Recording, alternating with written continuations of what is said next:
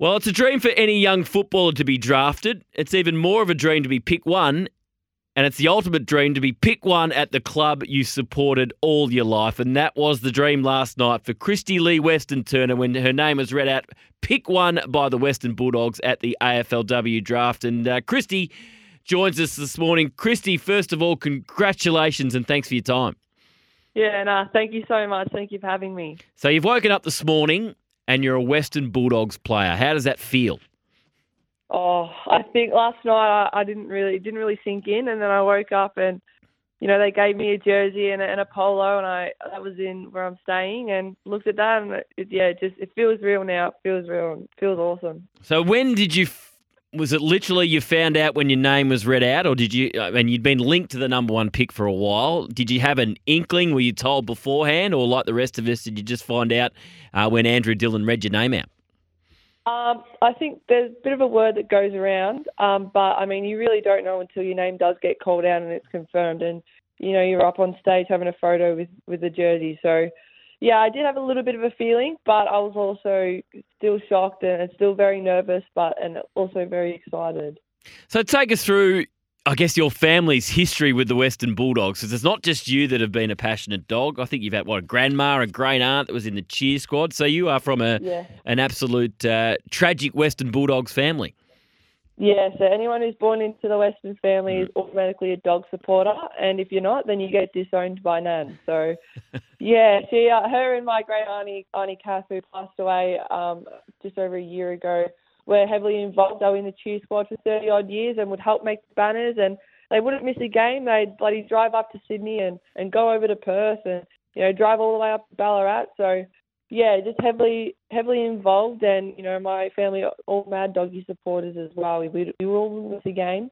It really does feel like a dream come true. And you've got a special relationship with one of the club's greats, an important member of the club still, in Chris Grant. Just take us through the relationship you've had with Chris. Yeah, so I grew up playing at Sunshine Heights, and when I outgrew the boys, I had to go over to Spotswood to play with the girls. And he wasn't my coach, but he was the under-18s coach, and I'd help fill in for their games. And from there on out, we just had a relationship, a special connection, sorry. And, I suppose, we grew close from that. And he obviously sees that potential in me, and I'm so glad for that. And so seeing him around the Western Bulldogs, or Whitten Oval, I should say, it all means just that little bit more rather than, just someone I know of. Wasn't the ideal year for you, footy-wise, in 2023. Broken wrist at school, just played the 6 games in the Coates Higher League. Just how do you look back on 2023 from a football point of view? Obviously, it's ended on the best possible note, but how do you reflect on the year? It definitely wasn't the year I wanted to have. I had to wrap my head around a few of the things, and injury was being one of them, and I was obviously on the sideline for a while, and that's why I had no idea that I would be where I am. But, I mean, I just had to be resilient and just work my butt off on what I could do, and it paid off in the end. I didn't think I played how I wanted to, those games that I did, but I'm just so glad that, the Bulldogs see that potential in me, and I'm just absolutely stoked. Speaking of the number one pick in the AFLW draft last night, Kristie-Lee Weston-Turner. She's off to the club. She supported all her life the Western Bulldogs. So just take us through your footy journey. When did you first start playing footy? And I guess, when did you sort of think that a career in footy in AFLW was a genuine possibility for you? Yeah, so Mum chucked me in Auskick when I was 5 or 6 down at Sunny Heights, and grew up playing with the boys there until I think it was under 14s, and then moved over to Spotswood with the girls, and then played out the remainder of my local years there. And then obviously got called up by the Jets, Vic Metro, and then was very fortunate enough to get selected into the AFLW Academy. And I think it wasn't until Tarkin Lockyer gave me that call, and it was then I realised that, I actually have a shot here. Here we are. So just interested in your decision to nominate for the national selection, given you've still got Year 12 to complete next year. How many conversations did you have about that, given, if you apply for the national, you could have ended up anywhere around the country. You still got to finish your schooling. Was that a difficult decision for you to nominate nationally and not state-based? At the start it was because, I had my family. I had my family here in Melbourne and my nan.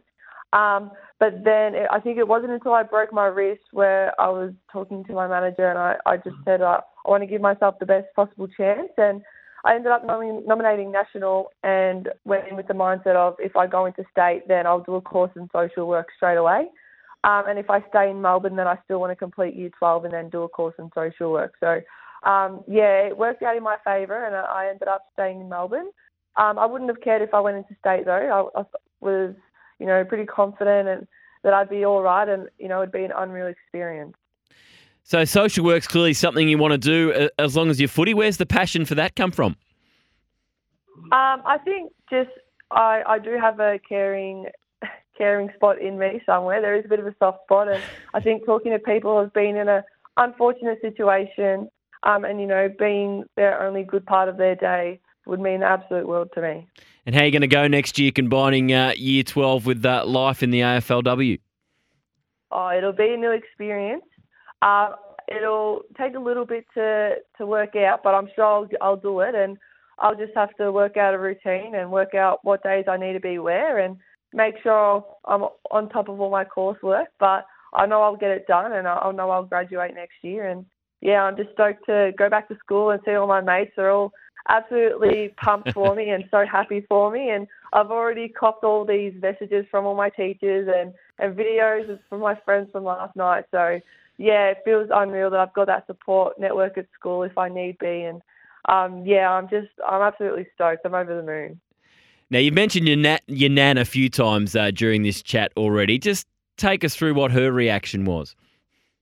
Well, my nan's actually got dementia and she's in my mum's nursing home. So she didn't watch it last night, but I'm going to go surprise her today. So, it'll be a very, very special moment. There'll be a few tears there. I'm so excited to see her reaction and see the smile on her face. I know she'll be just over the moon. She's been talking about it all year. So.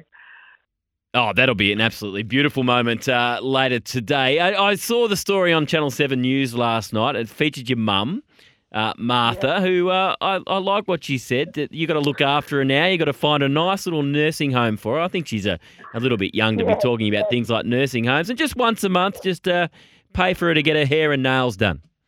Yeah, she's here right now. She's laughing.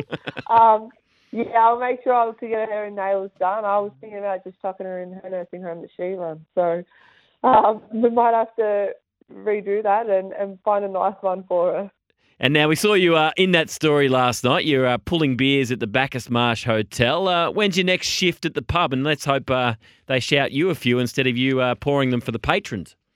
Next shift's tomorrow at 12 o'clock to 3 o'clock. So, I'm pretty excited to head back to work. And I know I've got a few people there waiting for me to say congratulations. The work group chat was going off last night. So, their support means the world. It was a great night for the Western Bulldogs. You had a lot of high-quality players come in. How much do you know about the other girls that the Dogs took with those, the other 3 picks in the first 11 last night? Yeah, so I played footy with them, like in regards to the AFLW Academy, in regards to like Brooke and Elaine Grigg. I'm just stoked to get down to the club and get closer with them girls and grow together and, play for the Doggies. So 178 centimetre tall forward. For those that haven't seen you play, just give us a snapshot of what type of footballer you are. Very athletic. My aerial ability is something to watch and definitely my speed. I love a quick run along the wing and have a few bounces in. So, yeah. And what was it like getting the jumper off, arguably the greatest player the Western Bulldogs AFLW's produced so far in Ellie Blackburn last night? Oh, it was a bit of a wall moment. It was a bit of a blur. Yeah, I don't really remember too much of it. I wish I could go back and relive it, but unfortunately I can't. It feels awesome. That's okay. You've got plenty of time to spend with her as a new teammate. So what expectations do you have for your first season in AFLW? I get the feeling you're pretty ambitious, so you'll be expecting some pretty big things straight away on a personal level? 100%. At the start of this year, I made a list of what I wanted to achieve out of myself, and although the unfortunate of breaking a wrist, I still got to tick off all those boxes, and I can't wait for January the 1st so I can make a whole new list, and round 1 will be on the top of that list. So, yeah, that's just something for me to work towards. And, of course, I'm sure you'll still be following the men's program very closely. Big year for the Doggies next year. What are your expectations for the men? Oh, well, first of all, I'm expecting a follow from Marcus Bontempelli. Hasn't he followed you yet? No, he hasn't. And Come on, Marcus. A whole nother lot of media. So if you're listening to this, please follow me. But no, I'm sure they'll give their all. And, when he interviewed me on that Heartland Award, I don't know if you've seen it, but he promised me something special and they ended up winning the grand final. So, yeah, you just never know. But I know they're all hardworking and, yeah, just keen to see how the year plays out. So obviously Bont's a big favourite in the men's team. In terms of AFLW, not necessarily Western Bulldogs players, but who have you watched really closely over the last few years at AFLW level? Yeah, definitely Eden Danker from Melbourne. Their first round against Collingwood, I was watching it and I was like, oh my God, I can see myself playing exactly like her. And although I didn't really get to play how I wanted to play this year, obviously because of my injury, she would have been someone that I would have tried to base my game off and learn a lot from her. So, yeah. Well, Kristie, congratulations. It's an amazing story. It's a dream come true for you. Good luck breaking the news to your grandma this afternoon. That's going to be a special moment for you and the family. Thanks for your time this morning and good luck when you hit the ground running in 2024. Thank you so much for having me. It means the world. Thank you so much.